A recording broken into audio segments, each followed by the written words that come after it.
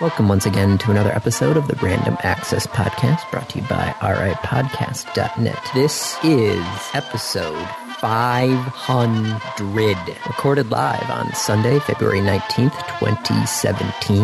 And here are your hosts, the man who spoke the first words on this podcast, Dave Pillay. Hello. The man whose laptop was there recording said first podcast, Andy Lowe. Hi.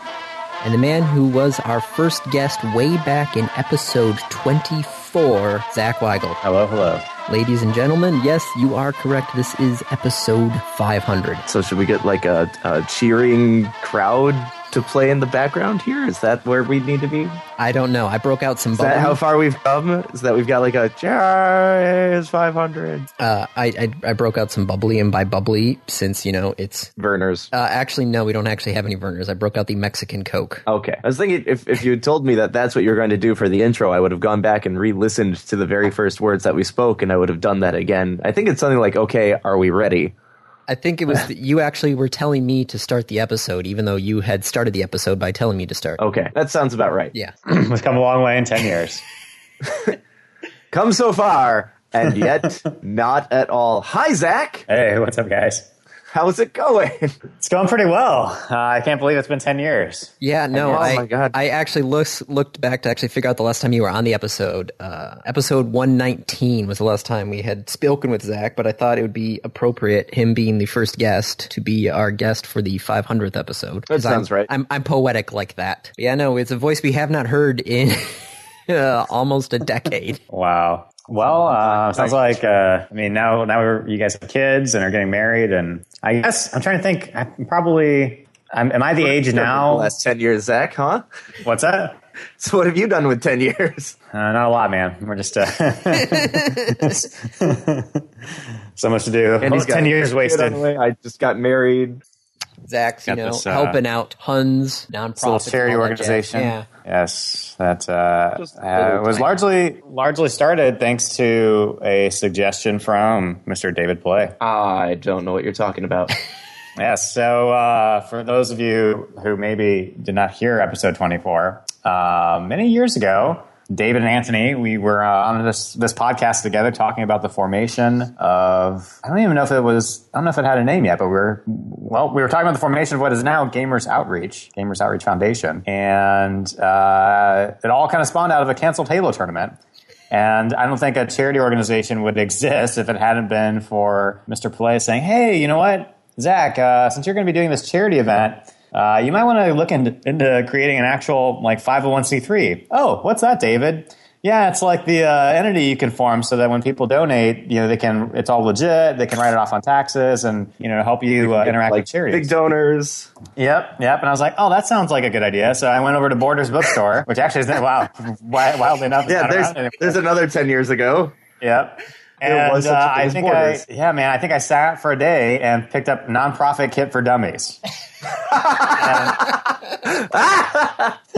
Oh, that's awesome! And literally read through the book, and they had instructions on basically what you do to create a nonprofit. And so I started writing up our bylaws. We found a lawyer to help us file some paperwork, and we got our 501c3 status, and that was it. That was the creation of Gamers Outreach. So. It took a little bit to get the status, though, right? Like there's a fair amount of work involved in that. Yeah, I mean, I think the hardest part is figuring out what you need to do, honestly. And the work really comes when you have to write out exactly. You have to get really specific about what you're doing. You have to make sure what you're doing fits within the sort of definition of being a tax-exempt organization.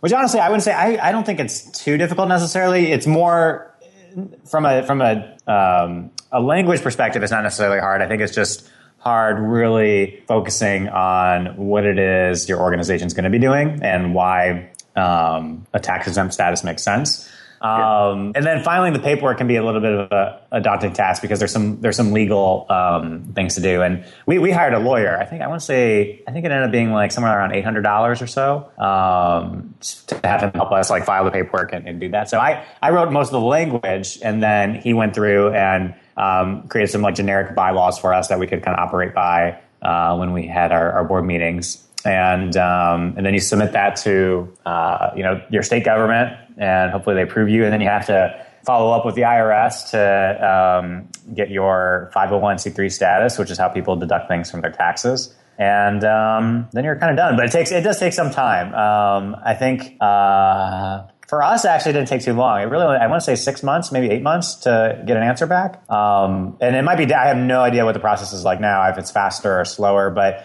they do give you a grace period too. So when you file, you're allowed to start accepting donations right away. Oh, nice. Yeah, so it's not like if you you have to sit around and wait to get started. They let you. There is a grace period where they'll let you operate as if, kind of with the intention that, okay, even if we tell you you need to make some corrections, you're going to make those corrections and come back to us.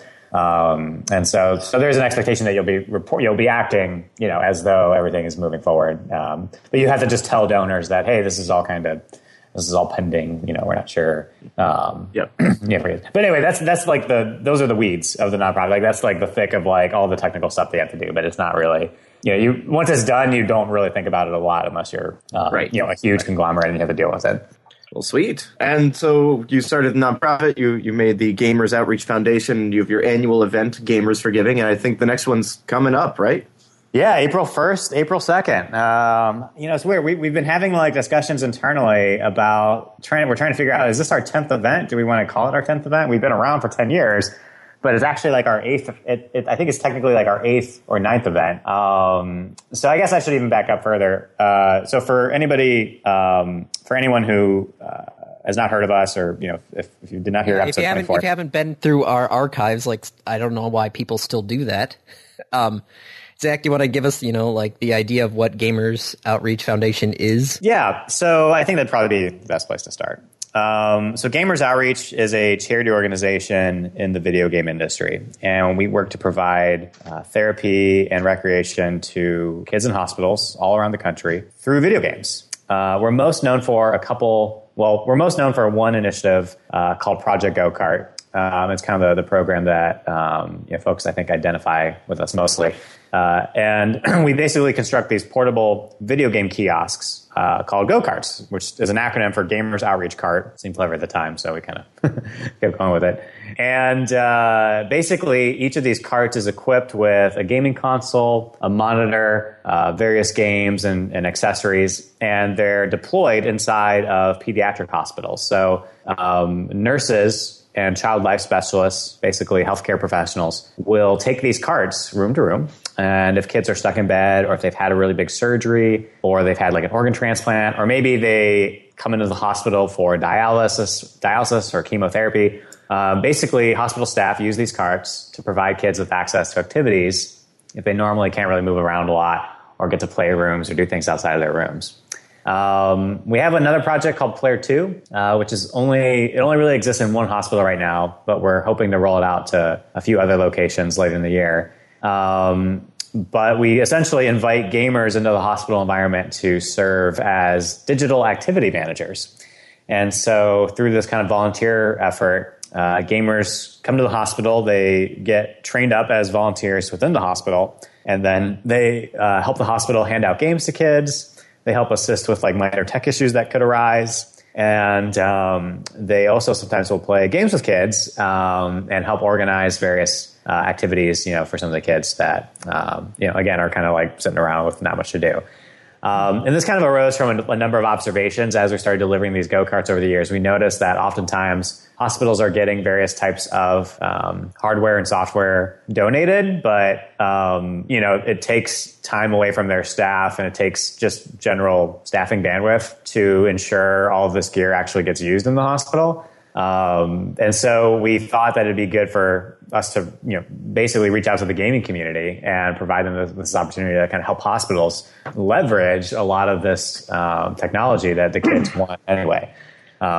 So anyway, those are kind of our two main programs at a high level.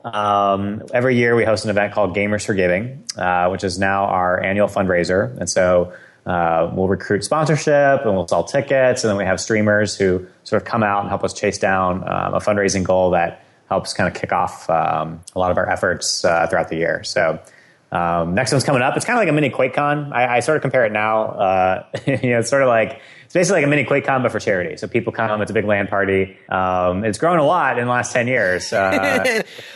Dave, you were there the first one, weren't you? I was there for the first few, and I remember doing it in the Eastern Michigan University's little conference room. Yep. And setting up with there was a Halo tournament and a LAN party, and that was about it. And then we added a Call of Duty tournament, and that was about it. Now you've got the whole floor of the Convocation Center over at Eastern, which, in case anybody's wondering, that's the basketball arena. Yeah, and I would say David's description is probably still accurate, though. Still a tournament and a LAN party. Yeah, and we had the big thing we added were we have this thing called the Streamer Corral, and so yeah, we basically there's a venue in southeastern Michigan. It's called the Convocation Center. It's part of Eastern Michigan University's campus, and it's this big arena. And so we'll clear out the floor, and we set up tables and networking gear for all the PCs, and but we'll set aside like 15 or 20 seats for popular streamers who come out, and they'll broadcast from the event to their respective audiences and help us raise money. And the crazy thing is that from like a fundraising standpoint, as a charity organization, you're only going to be able to really do so much from ticket sales and even maybe donations you get on site. The stream is kind of like this whole new frontier, really for all nonprofits. This idea that somebody can just turn on a camera in their basement, and reach out to their community on social media, and solicit contributions it's totally unexplored territory. And it's crazy because the results are incredibly impactful. You think about it, there are people, one streamer who's somewhat popular can raise thousands of dollars, within a day. Meanwhile, there are people in boardrooms in different parts of the country trying to figure out how do we raise $500 in a bake sale, I don't mean any disparaging, nothing against bake sales. I'm just saying that, it's incredible that somebody can like turn on their webcam, and do this and build up an audience and have this kind of like leverage. So, who knows what it means for the future of charity fundraising or Gamers for Giving. Honestly, I'd say even within the gaming industry, as far as other video game charities are concerned, I think it's still something that we're kind of catching up on. Some charities are very active. Extra Life and St. Jude, there are various groups that are very into the streaming element, and we're just sort of catching up to it. So it's pretty wild. It's really cool, but. Yeah, in a nutshell, the event is kind of the same. It's a big LAN party. It's now, one of the largest LAN parties in the U.S., which we say modestly because we're thankful anybody comes out, let alone though we sort of stumbled on this title. That's a Michigan. Well, have fun at a LAN party. You have sold out of your LAN party tickets already for this year, haven't you? It's crazy, man. Well, that's kind of why I bring it up. We sold out this year in less than 24 hours. And holy crap. Yeah, within a day. And I remember, it's so crazy to me because I can remember, David would remember too. Remember when we would print out flyers and like we would go and put them on people's windshields? Yeah. Put them in GameStops. I also remember like the LAN section, the original one, where we had set up like 5-6 rows of computers and we had to take care of the electronics and the circuit breakers, and like 15 people showed up for the LAN party. Yep. Yeah, and it's wow. It's wild. So there you go. You keep at it, I guess. And what's crazy though too is like, so not only did the LAN sell out, but there's another almost 200 people, I'm sure even more, on a waiting list that want to get in. And so that's like, those are people who actually like made the effort to say, okay, I'm going to go ahead and have my name on this waiting list. I'm sure some people are just like, screw it. I'm not going to, there's no hope. So I have to believe, like, if we had the space, there's not much doubt in my mind that we could probably be hosting like an 800 or 1,000 person LAN party. If we had I don't know that we'd ever chase that. That's like DreamHack. Like you're talking, it's gotta be thousands. I think there's a record for like longest LAN party, like for a continuous period of time, and then there's a record maybe for just like largest LAN. But it's not worth. I don't know that we'd really be eager to chase that down because the work, you got a ways to go between that. Yeah, that's even that said, like you look at QuakeCon and DreamHack, like they're on their own. They're kind of in their own realms. Like DreamHack has a huge marketing budget and strong business interest in doing what they're doing. And I also say that too. Like we're not necessarily trying to like be empire builders either. Like we see it just as cool. Like obviously from our perspective, like Gamers for Giving kind of represents a chance for us to talk about all the charity programs we're doing throughout the year and kind of celebrate the fact that we're gamers doing this and that the gaming community is helping us to accomplish it. And so the more people we can include, the more fun it is. You know, like we're not hosting the event with the intention of like us playing games ourselves. It's for the community. You know, like we're doing it to host an event. And so, but at the same time, like there's definitely like economies of scale that kicks in. Like with hosting LAN parties from a fundraising standpoint, the bigger your LAN party gets, the more expensive it is to produce. And which seems obvious, but you know, like the profitability for fundraising kind of diminishes as well. You know, even if we could go into, I mean, I'm trying to think of like venues. The only one that comes to mind is like maybe Kobo in Detroit. Oh, geez. You know, I mean, because you need space. I'm just saying, like we needed like a big ballroom of some type. I've never seen. I don't know about like. I mean, I just don't know. I don't like hotels or various places that like could facilitate the event. People would have access to food and things. But to go into like one of those much larger venues, I mean, it's significant investment. You know, the price kind of jumps up. Yeah, I mean, little bit. Yeah, just a bit. So that makes it challenging. And from a sponsorship perspective, we usually are able to recruit the sponsorship we need to cover the cost of the event. And so that's been great. But even so, like we're not a huge event like PAX or E3 where companies are actively budgeting with us in mind. Right. It's very much something where like every year we're like going to bat. We're trying to like reach out to our network and hit up the folks that we can.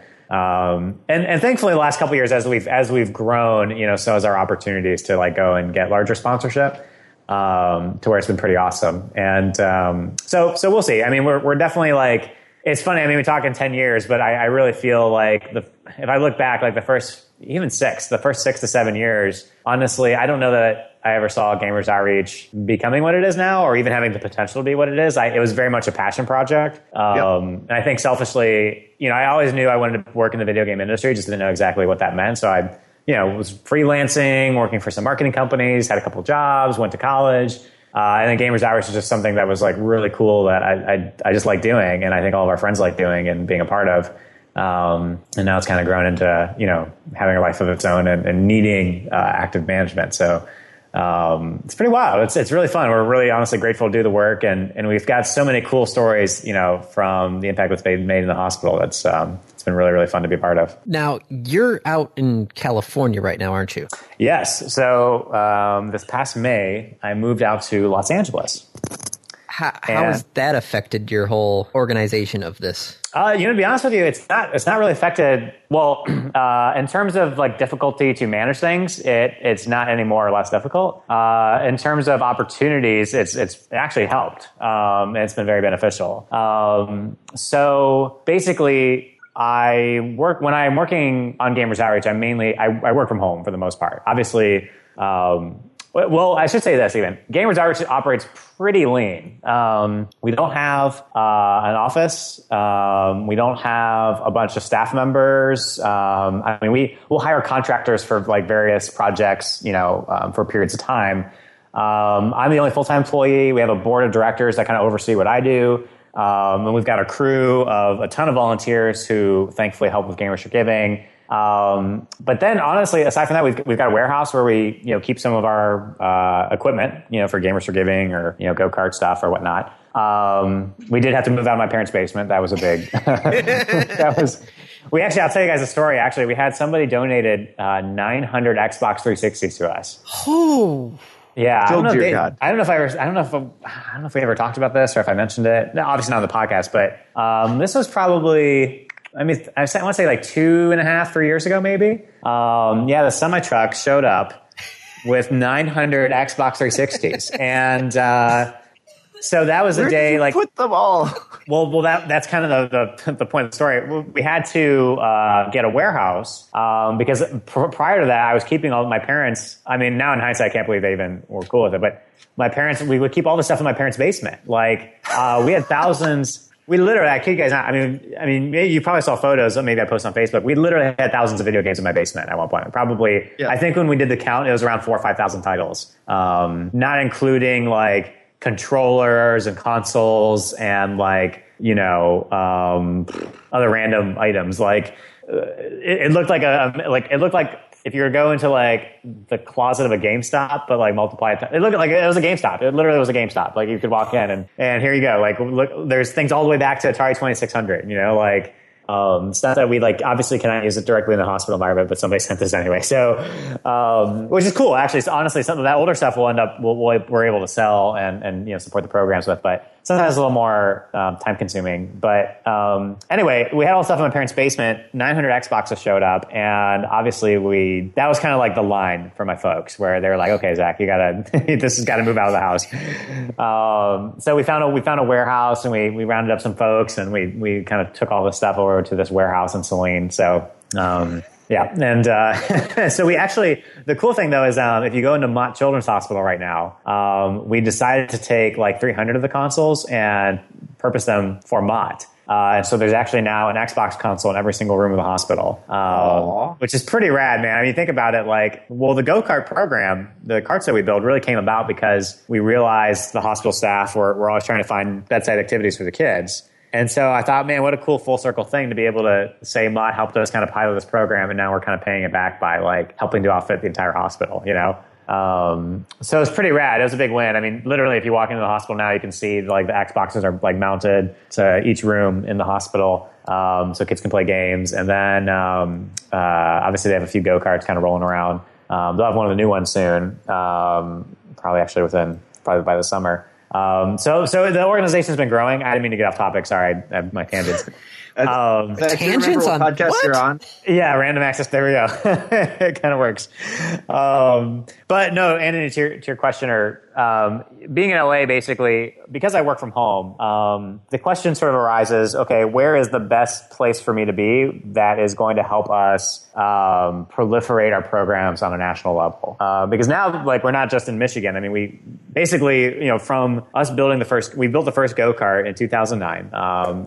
We originally just wanted to do it as a passion project for Mott Children's Hospital. The hospital really loved it. They used the cart all the time. They still actually have the cart to this day. And we built them another one. And then a neighboring hospital found out what we had done, so we built them one. And then some people who are friends of ours in the gaming industry found out what we were doing, and they reached out asking if we could build a cart for a hospital here in California, and actually up in Oakland.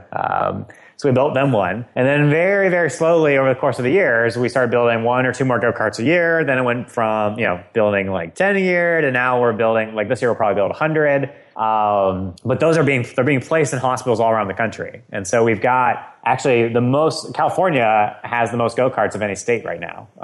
Oakland Children's has 6. Rady Children's has 5. 1 now, 4 on the way. Children's Hospital Los Angeles actually is going to have 7 soon. And then Seattle Children's actually is about to have 11. They had a donor come forward who wanted to build a whole fleet of 10. So they're going to have a whole bunch. So the West Coast really right now has a lot of go-karts. And leading the way. Leading the charge. Yeah, leading the way. So anyway, I kind of just asked myself, like, where is the best place for me to be where, as we build out this program, as we look to, try to build press around, deliveries, or when we try to like have, sort of immediate large impacts, where's that best, where is that going to be, where that prime place is? And, on top of that, also, our board members are on the West Coast. And so for me to have access to them, it's a little easier being in Los Angeles. And so the more I thought about it, Los Angeles just kind of kept coming to mind as that city. The thing about LA is that there's a lot of the gaming industry is here, and we get a lot of support from the gaming industry just generally, because they're the ones who most easily get what we do, for obvious reasons. And so it's very easy for me to like kind of bounce around if I want to go meet with somebody, or if someone's kind of passing through, or if there's an event happening and, I'm going to swing out to that event. And then you end up kind of just, talking about the cause or working with folks that want to be involved. It's really, really easy to kind of have those conversations being in LA. And then on top of that, the thing that a lot of people don't know, it's not like we don't have like reports that talk about this, but our largest donations have come from the Los Angeles County area. We had a donor come forward. We had a YouTube personality who built a go-kart for Children's Hospital Los Angeles. And within 3 weeks, a parent came forward with a $20,000 check and was like, hey, please build us more. These things are like, my child's using this thing all the time. There are other kids in the hospital that want them. And that's happened multiple times from California, where folks have come forward. They've wanted more go-karts. And it happens elsewhere as well, obviously, but it just kind of ends up working out that, we're a charity organization that has roots in the entertainment industry. And so I think our cause resonates a lot with folks, in this area. And so it's a little easier for us to even spread the message without really even doing it. All this stuff has kind of just been organic. It's not like we're actively marketing to hospitals or we're actively like trying to reach out to these donors, and it's stuff maybe we should be doing. We're just not there yet from a bandwidth perspective, staffing wise. So, and then on top of that, there's a number of reasons from, like, first off, there are a ton of hospitals out here that we've not worked with yet. So when we do start working with those hospitals, and then when we do start, kind of making an impact in those facilities and supporting the families and kids there, which is obviously of the utmost importance. If we were to start chasing down, various like press stories or things like that, if the LA Times does a story on the go-karts, that has a very wide impact, and the LA Times obviously gets syndicated by multiple other news outlets. So it's much easier for us, if we're doing something here, to expand that message across the country so that we can make an impact elsewhere as well, So anyway, for all those kind of reasons, and then there are media companies out here that where we're actually working with right now that are willing to kind of produce content. Like our biggest thing right now is from a communication standpoint, we don't have a very strong content pool. Part of that's just our own hesitation. Like we don't want to like go into the hospital with a bunch of cameras and like, hey, can we take pictures of all the sick kids? Like that's just kind of lame. Like we're not, you know what I mean? We're not like the ones that we're trying to. Right. We don't want to be exploitive of anyone's situation. No, understandable. I think of it like if my younger brother's in the hospital, I want somebody with a camera in his face, like, hey man, like we're trying to get donations. Can we take a photo of your kid? Like that's not what we're trying to do. Right. That said, sometimes not to be too like cynical about it. I know for a fact through actual experience, you can talk to hospitals and be like, hey, we want to do something for this go-kart that you guys are using. Can we bring someone in and just use one of your rooms for a little while? Yeah, and honestly, hospitals are really. Trust me, I'm not saying that's I'm not necessarily saying it's a wrong thing to do when done in the right way. Right. We just take a very active approach in being respectful to the patient situation. To where there have been times, obviously, we're walking around the hospital and it's not like we're like, hey, can we get a photo of this, or things like that. Like we always in advance will let the hospital know, hey, donors come forward. They want to deliver a go-kart to your hospital. We'd love to have the opportunity to come by and host a little dedication ceremony where we show them the go-kart and they get the chance to maybe meet you guys and some of the some of the staff and learn about how it'll be used. And by the way, if you happen to have any kids that are like well enough and they want to come and play games, it'd be great for them to see the go-kart and for just the donor to have this interaction, but absolutely no pressure. Like it's not something we really push. So yeah, to your point, David, like there are definitely times though where we need to almost get that content to communicate what it is we're doing to people. Because without it, like as much as we want to be respectful, at the end of the day, like if we're saying, hey, here's this cool go-kart and you just see the cart stand alone, it doesn't really communicate like what the cart actually does or why we build them. It would just be like having an iPod there without any actual, music attached to it. Yeah, exactly. So we've even talked about like, okay, obviously if there's a kid that like, maybe this kid, like maybe he like sprained his ankle or he broke his leg or something and he's okay. He's like totally fine and happy. He has to like stay put for a couple days. Like let's go talk to that kid and like, if their parents are cool with it, et cetera, like, obviously, like, and honestly, some kids are very excited. They're like, "Oh, I want to be a part of this. Like, put me on video." They think of it as like being famous or something. I guess so. And in some ways, maybe they are. Like, there are a lot of folks that are going to be watching these, these clips. So that's kind of been our approach. And being in LA, already there have been 3 different media agencies that have come forward that are willing to produce some really high end, video assets. I've got a photographer, a friend of mine, who actually owes me 5 photo shoots that we're going to be doing kind of between now and the summer, going into hospitals or going to events, et cetera. And all that stuff is way easier to organize in LA just because of the industries that are out here, for us to collect content. So I work remote. We've got our warehouse back in Michigan. We've got our team of volunteers in Michigan. We still do a lot in the Midwest, obviously. I'm really just here to plant the second flag. And then we manufacture our gaming carts in Texas. So, we're all over the place. I wanna hit on that if you don't mind, because I remember we first talked about it. You basically were just modifying like a normal hospital cart for the original go-karts, but now you're actually building things? Yeah, so it's been a pretty wild process the last year. Basically, when we started Project Go-Kart, originally we created the initiative because we observed in the hospital that there were a lot of kids that did not have access to activities away from their bedside. And so we thought it would be fun to build our local hospital, Mott Children's Hospital. We thought it'd be fun to build them a gaming cart that they could use to just store a gaming console and a monitor and a bunch of games, and they could just wheel it, room to room, so that nurses wouldn't have to fool with, unplugging a gaming console, removing it from a playroom, and then kids coming down and being like, "Where'd the Xbox go?" And it's missing. So we had made some sketches, and literally, like, if you were to go back, I don't even know if I still have them, but if you were to go see the first go-kart, it was like a cabinet on wheels. Like, the drawings, it was literally like somebody took your pantry cabinet and just put wheels on it and like, oh jeez, wheels this thing around. And, so that's kind of what it looked like. And then the hospital thankfully didn't write us off. They're like, "Hey, Zach, honestly, look, we like where your head's at and we like this concept you're chasing down, but let us show you what some of our other, items look like in the hospital. And maybe you can make something that looks a little more like kind of what we have on a regular basis here."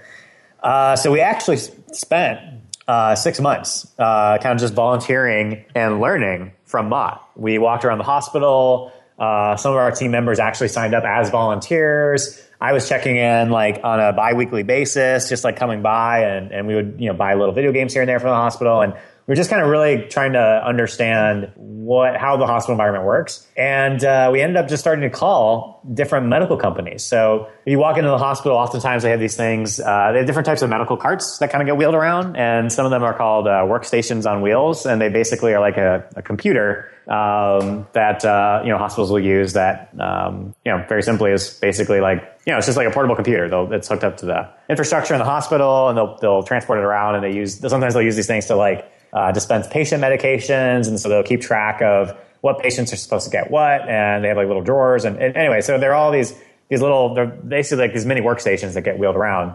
And we found a company that makes these, and we just reached out to them and we said, "Hey, we're a bunch of video game enthusiasts. We see your carts. We're trying to make a video game cart for our local children's hospital, and we're wondering if we can modify one of your existing products to accommodate our intention and what we're trying to do here." And sure enough, thankfully, we found a group that was willing to help us out a little bit. And so we built the very first go-kart for Mott in 2009.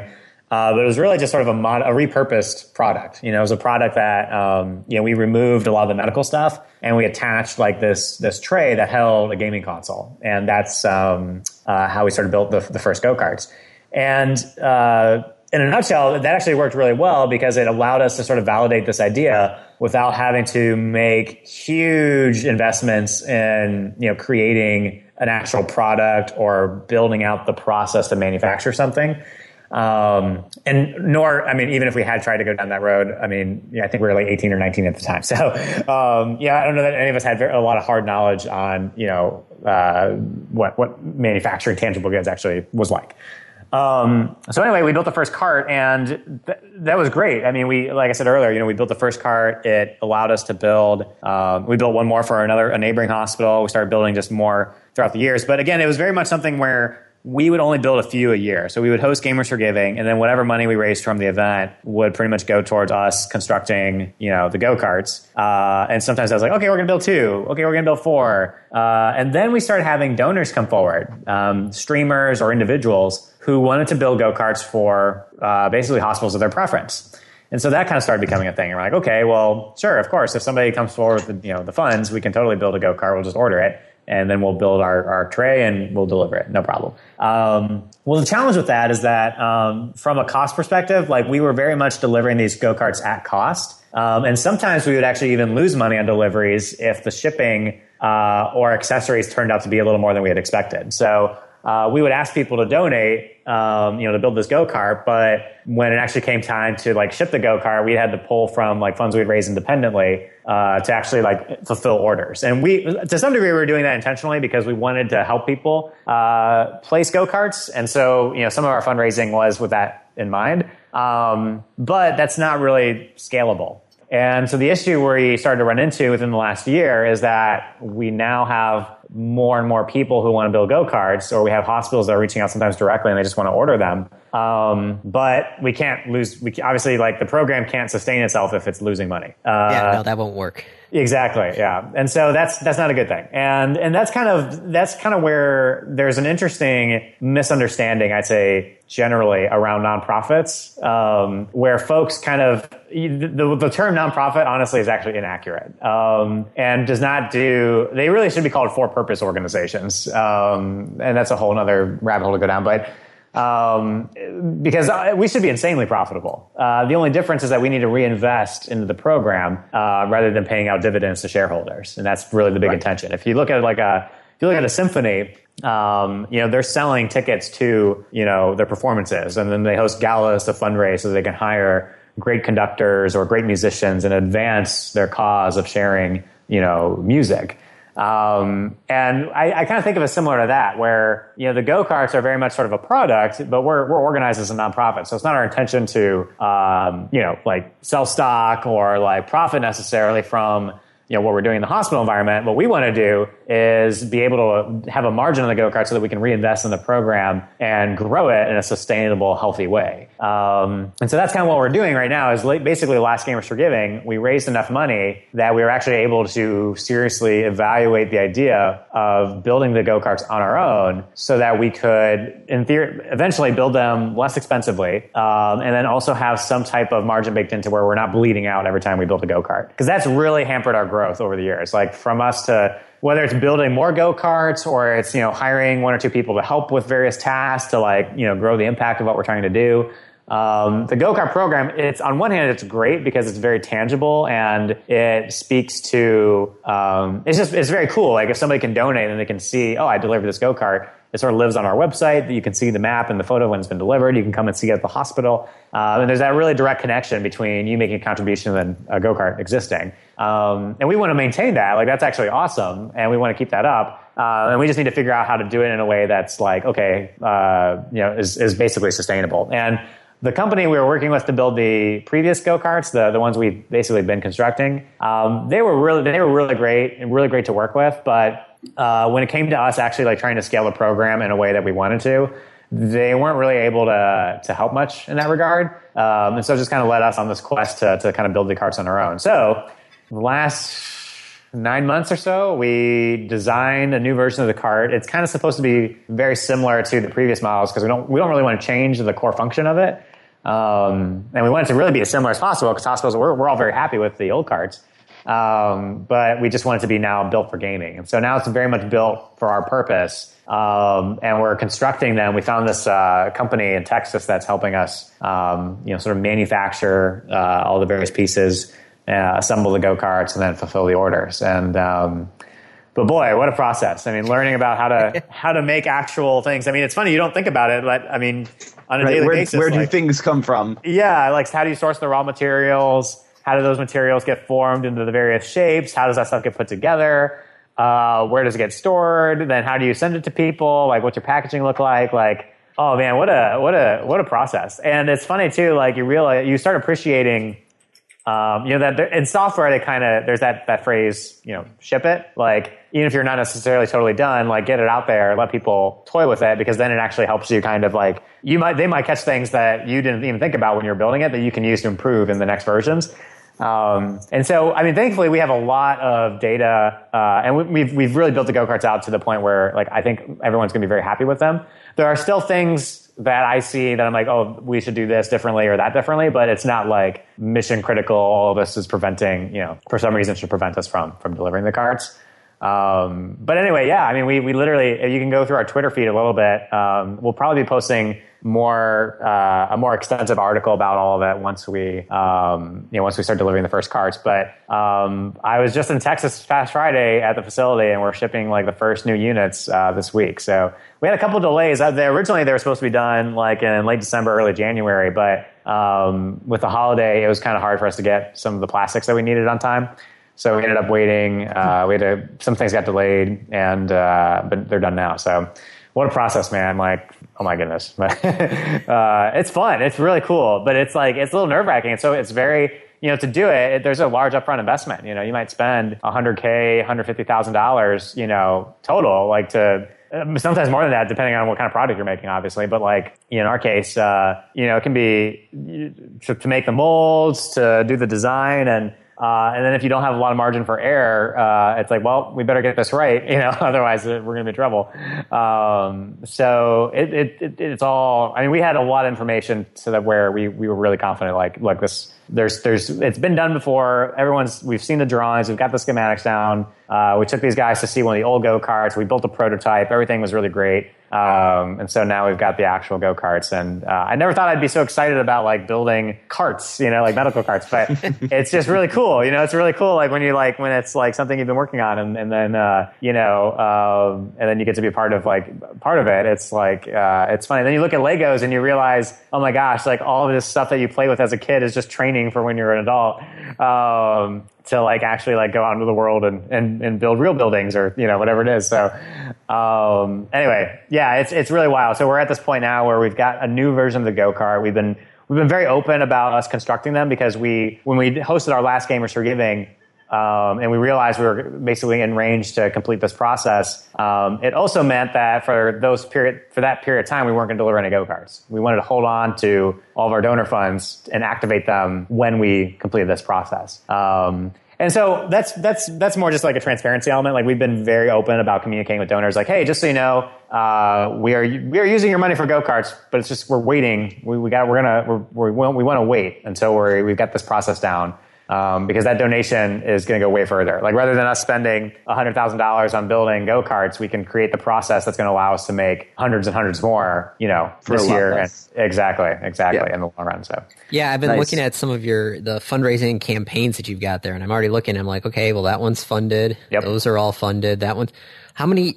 What's the current amount of go-karts already basically paid for? We've got, so in this batch we're making right now, we're building 31 go-karts in this first batch, which is, they're rolling out starting this week. And then we're already queuing orders for batch number 2, which off the top of my head, I've got an Excel spreadsheet that has all this. I want to say there are about 15 right now, batch number 2. But batch number 2 will be coming after this next Gamers for Giving. So what we'll do is we're building batch number 1, which includes, this like last March's Gamers for Giving and then anything we've kind of done, throughout 2016. And so those are all getting delivered and fulfilled between, end of February to late March. And then, when we go to make batch number 2, we've got some people who've like, hey, I've donated, but maybe they didn't donate in time for us to like put their order in, or that's actually pretty much it. We had some hospitals actually that like I was like, all right, you need to get your check to us by November, and it came in like January 3rd. I was like, okay, well you're too late, so I guess we'll save this. And so we've let them know. We're very like anytime we like write a donor receipt, or if a hospital like wants to buy them, we'll include like a note that says, hey, this is kind of like your estimated delivery time frame. But again, what we're hoping to do, if we're lucky, I think we'll be able to do it by the end of the year. We want to get to a point where nobody's waiting. Right now, we kind of build the go-karts to order, which means that we don't construct the go-karts until we have funds to do so. But we'd like to get to a point where, okay, we have like an inventory. And then let's say you do a fundraiser and you build a go-kart, we have an inventory of go-karts that exist. We can just pull from that and there you go. Like it's fulfilled within a matter of like 2 weeks, And that goes back to like being able to reinvest in the program. So everything I was saying earlier about having a margin to like, reinvest in the program, part of that is like, okay, we can create some savings pool that allows us to go ahead and like build a few more go-karts on top of a batch. So maybe we've got an order for like 30 go-karts, but we've got funds to go ahead and build like 15 or 20 more. We can go ahead and do that. And then we can like maybe hold those go-karts, or we can deploy them independently if we want to, or we can like, as donors are coming forward to help fulfill them, there's various things we can do. So, it's pretty fascinating. Like basically kind of building up to that point where you create some like, basically like like kind of a projection on what you think, based on previous, donations and such, like how many go-karts will end up getting delivered in a certain period of time. So that's kind of part of it too. So yeah, basically I think in total we'll end up building a lot of go-karts. I mean, who knows what we'll do at Gamers for Giving? I mean, Gamers for Giving will happen in April. And then literally like right after the event, we'll start building batch number 2. And thankfully batch number 2 will take obviously way less time to build.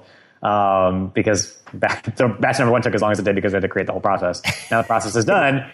So hopefully it takes like the point of doing that upfront investment, the rest of them go faster. Exactly. Yeah. So it might be like a 6-week turnaround where, okay, great. We take everything. We have all the tools built. So we set up the tools, order the materials, everything gets stamped out. Then it goes to assembly, and then assembly, like it takes 6 weeks, but some go-karts might be done in 3. Some might be done in 6, right? It just kind of depends on, how many get built in a day. So actually, literally, if you go to our Twitter, I posted a very short video of one of the guys assembling one of the go-karts. And we have this like assembly facility where they all the parts get shipped and then they get put together.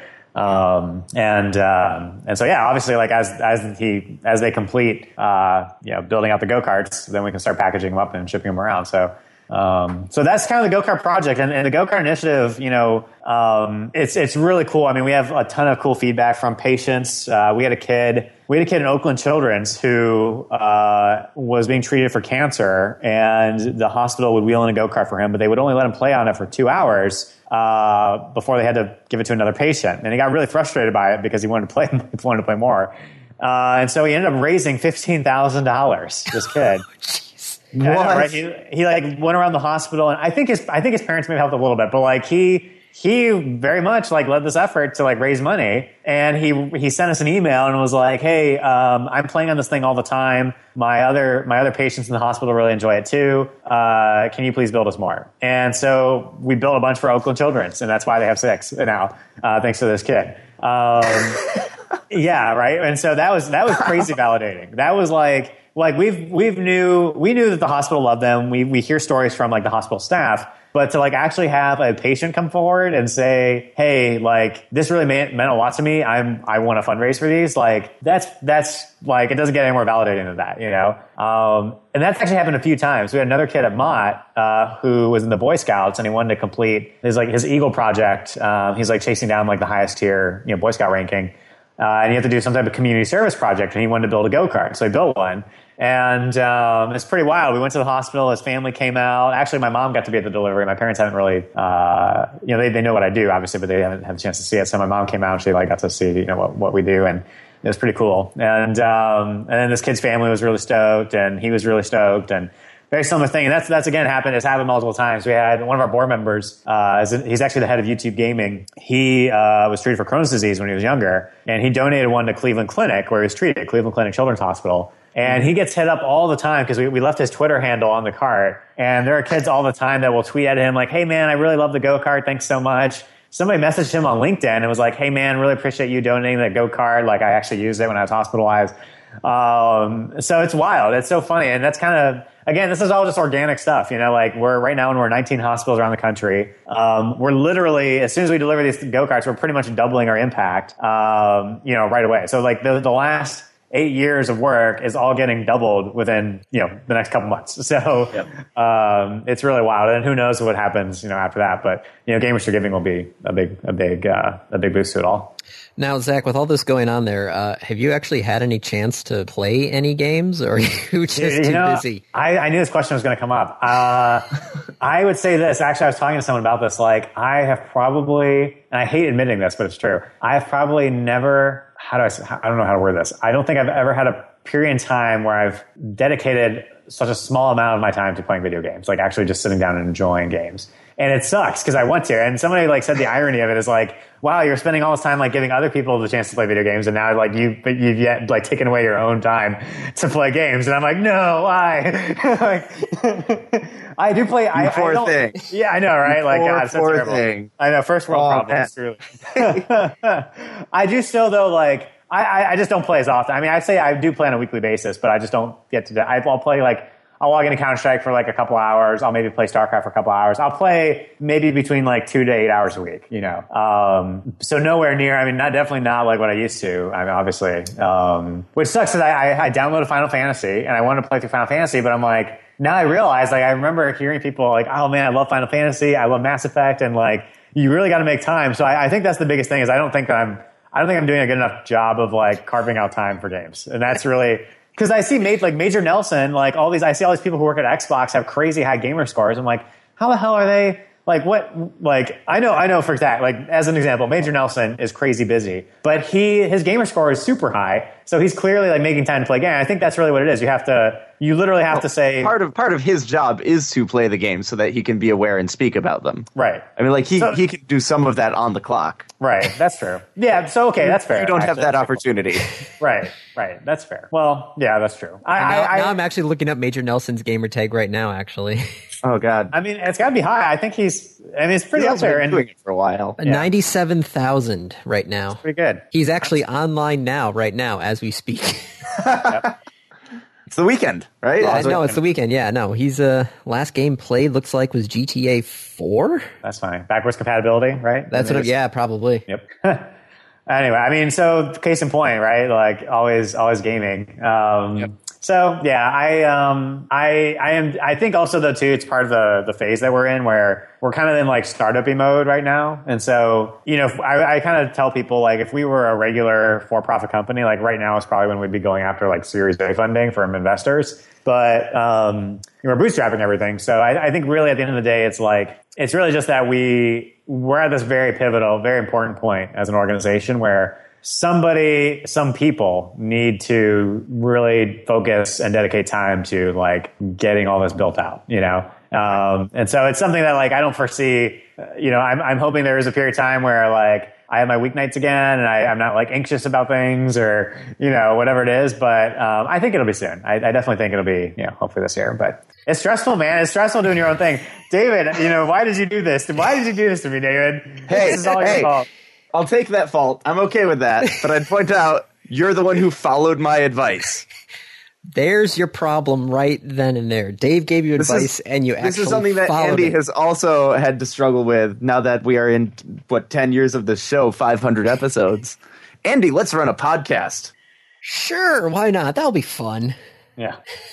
Well, 500 episodes later. Yeah, those people who go like, I'm just an ideas person. I actually am an ideas person. I find the right people to go and do those ideas. Well, you're a delegator. You have you know what, Dave? You're going to make a great executive one day. Awesome. Yeah. Fantastic. So Gamers for Giving, the event coming up is in Southeast Michigan. Are you guys still looking? You've got the LAN is full. Is the tournament full as well? We've got some openings for Halo and Call of Duty. We got a Halo tournament and a Call of Duty tournament. We also have a Smash Brothers tournament. So if anyone wants to pick up a GameCube controller, we've got Super Smash Brothers happening. Okay. And then those are really the headline activities. That's it. The LAN's all filled up. Do you still need volunteers? I believe we still are looking for volunteers. Yes. So if anyone wants to volunteer, where should people go if they are interested in volunteering for that? If you go to gamersoutreach.org/donate, we have our donation page, and there's a link to our volunteer application on that page, and you can check that out. It's the little icon that has I think it has like a hand, and if you click that and fill out the application, it goes to a guy named Sean File, who I think, David, I think you know Sean. I know Sean. Yeah, I've worked with him. So Sean kind of helps manage all the volunteer opportunities and that good stuff. And we are looking for volunteers. And of course, also too, if anyone is a streamer or actively streams, if you're not able to make out to Michigan, we actually have our own fundraising platform now that we use to keep track of go-kart builds. And you can definitely turn on your stream, create a fundraising campaign, and raise money. Ask your friends and family, ask your Twitter followers, Facebook fans, whoever it might be, to donate, because we'll be chasing down a $200,000 fundraising goal at this year's event. Which is, I know, right? Which is wild, because I remember, remember when we donated $4,000 and it was a big deal, and now it's we're like 6 weeks out from the event, and there's already almost $42,000 raised, I think, last I looked. So there you go. And so I think I don't know, the streamers too, some of the streamers we have involved, I have no idea what will happen.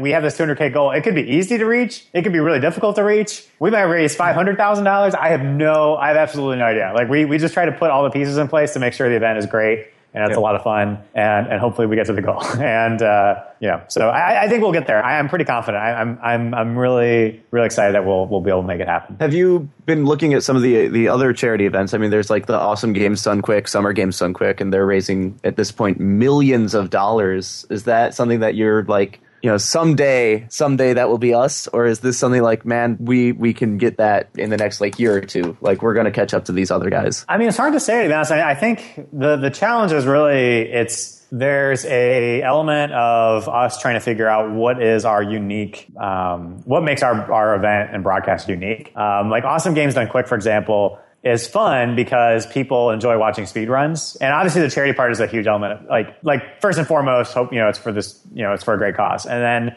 but the reason they have the scale that they do is because people really love watching speedruns. And so it's become this, people expect it as a speedrunning marathon. And there's this audience that gets built up from that. And, even if you don't actively participate in a speedrunning community, it's still fun to like turn the stream on for a few minutes and like watch like somebody go through Zelda really fast, like, wow, I can barely, I remember when it took me like 4 hours just to beat that one temple, and this guy just did it in 5 minutes, So,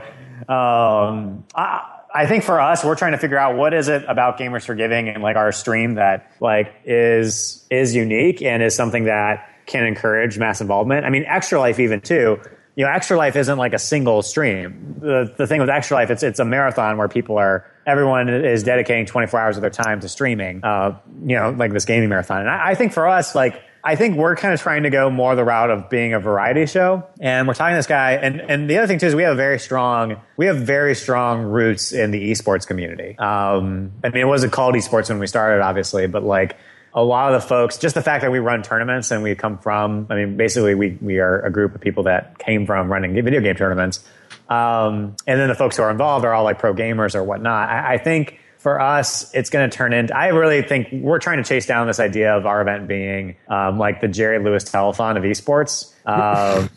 And it sounds kind of funny, but like Sir Scoots, as an example, we've got this guy named Sir Scoots. He's he's kind of like one of the founding fathers of modern day esports. He's very involved in like the Counter-Strike space and Evil Geniuses back in the day and got bought up by Twitch. And he's one of our like active members of the organization, and I think he wants to be the Jerry Lewis of esports. And we've been talking about like doing a stream where he's like on the camera and, oh my God, we're at $90,000, like going crazy with his tie or something like that. And, just like going the whole weekend.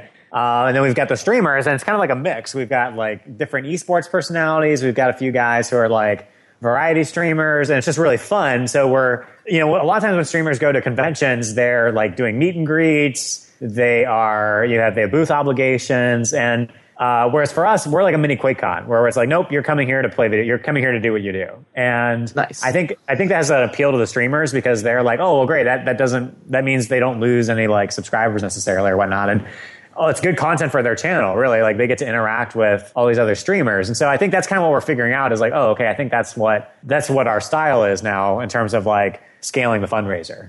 Because the honest truth is, from a ticket sales perspective and from the LAN perspective, like we really do the LAN more now as like a community event, The LAN is to celebrate being gamers, and that's just very true to our roots. I mean, I think of Gamers for Giving, that event is as much who we are as building go-karts, and so we always want to have the event, and I hope it always happens in Michigan. But, I think from a fundraising standpoint, we have to be mindful of that as well. And so we're really the stream is, these streamers are kind of meant, I think, to almost kind of embody like all the different games that are even being played in the LAN itself. And then the streamers are kind of helping to amplify that message. So, what we're trying to figure out is how do we make that like really entertaining? Do we just rely on these streamers that are coming out and their audiences? Do we have like a main broadcast? And then how do we like, produce this in a way that like does justice to the idea? Because we have like some really pie in the sky ideas, but to actually do it would take significant resources. It might not really make sense from a fundraising standpoint. So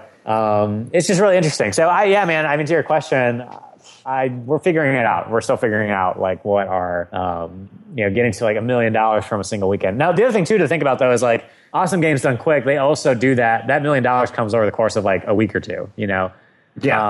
So Gamers for Giving happens in one weekend, and we're raising $150K, $200K in one weekend. So maybe if we were to extend it into a week, right, where we have many streamers, maybe we would raise $1 million. I don't know. That's actually a good point. I hadn't really thought of that really until I just said it. But like, maybe so that could be part of it too, because we do raise like a substantial amount in 2 days, but there's just less time, right? So, right. Anyway, we'll see. All right. Well, I was going to suggest that we hit some topics before we run out of time, but we're basically I'm okay with this. This is good. Yeah. Like so we should probably hit the randoms then, because we have to. That's part of our shtick. I mean, we've skipped them before, but yeah. All right. Well then. That was Thanks, Zach, for filling in an hour. Yeah, anytime. Sorry for talking so long. I guess I was rambling. I tell myself, I always tell myself in these. Go ahead. Sorry. I was going to say, true to actually my point I'm about to make, I always tell myself, I'm going to be really brief and succinct in these conversations. And then somebody gets me going, and an hour later, here we are. Right. Well, that was expected. Andy and I talked about this before and knew this was coming. B, like, this is something that you're passionate about, and it's something that Andy and I are also passionate about, and very happy to see, and that you've managed to take this from a canceled Halo tournament to this company that's actually doing a lot of good out there. We're trying, man. We're trying, one day at a time. But it's good. Honestly, it's been really fun, and just have been grateful to have done it and be a part of it, and have so many folks involved who have been helping along the way. It's been really, really cool. Well, Dave, do you want to hit your review, or do you want to skip it this week and just go for the random topic? What would you like to do? We can put the review off for a week. I think that's okay. All right. Should we go straight for the random topic then? Let's hit it. All right. I rolled ahead of time. Hold on, let me pull up my notepad here. What quirky habits do you have? What quirky habits do you have, Zach, outside of being able to talk straight for an hour? Somebody else might have to go first, because I know one that I have that has been actually showing up a lot more recently. Is I talk and I sing to myself. You what? Like not at the same time. You talk to yourself and sing to yourself. I talk to myself, and I also not that when you are talking, you are singing to yourself. Sometimes when I do talk to myself, I do it in a sing-song voice. But when you are talking to yourself, not when you are just talking. No, yeah. When I talk a lot to myself now, and sometimes I do that in song. In song. Kate is also telling me that I talk louder when I tell stories. I would love to know what that song is like. Well, it changes depending on what I've recently listened to. So you give yourself background music? Yes, I give myself background music, and sometimes I just talk to myself, which is fine when I'm by myself. But, when I'm with other people, sometimes I forget that there are other people there. So I'll start talking to myself, and people will be like, wait, what did you say? I'm like, no, I wasn't talking to you. And they're like, well, who are you talking to? And then I'll be like, I'm talking to myself. I'm talking to me. Yep. Oh, God, quirky habits. I mean, there's so many to choose from, right? I don't know, Dave. I haven't actually been around you recently. For extended periods of time. Yes, for extended periods of time. Well, there's of course the quirky habit of trying to find like alternate answers to questions like this. That is indeed a habit that I would call a quirk. Yes, Dave, you do look for the loophole. Yeah, it's also a self-fulfilling answer, right? Yes, that, I'm not going to answer this question by trying to find another answer to this question. But I think the quirkiest habit I have would be my sleep schedule. Do you go to bed later? I usually get about like 4.5 hours of sleep a night during the week, and then significantly more during the weekend. And that's exactly the thing that they say you shouldn't do and that you're not supposed to do, and that it's really unhealthy to do that. It seems to work out pretty well for me. No, that's not a quirk for me. No, because I'll be like, I guess it's like 2:30 in the morning. I should probably go to bed so I can wake up at 7. Yeah, so I wouldn't be able to do that, man. That's no, that's when I try to do that, I need at least like 7 hours. I normally can do 6. Granted, I can't sleep in, because if I try sleeping in, then that screws up the whole rest of the cycle, because then I won't fall asleep right away. Understandable. Yeah. Kate also is texting me saying that I eat smelly food. You eat smelly food? I mean, you have previously eaten lutefisk. Yes, that is the worst thing on the planet. But yes, I have. Yeah, I'm just thinking that my eggs this morning were Tabasco sauce, banana peppers, and Swiss cheese. It's not particularly potent. No, but that's it. I eat odd food, sauerkraut, nifflies, that sort of thing. Yeah. Zach, have you thought of one yet?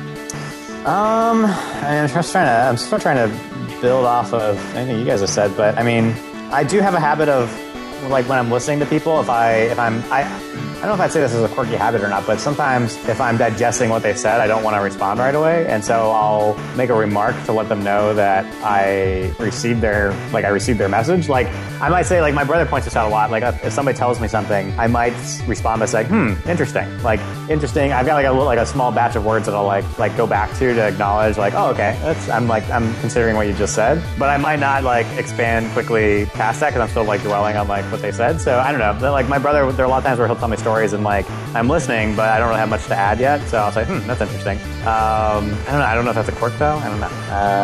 Maybe that's I don't know. It's like not being conversational, or if it's like not paying attention. And he's like, you never listen to me. I am listening to you. I don't have anything to say yet. The back to you yet. So. Processing. I'm processing. Interesting. Right. I do that a fair amount. I do that on the show, actually, a fair amount. Like, okay, well, hang on. Let me think about that. Right.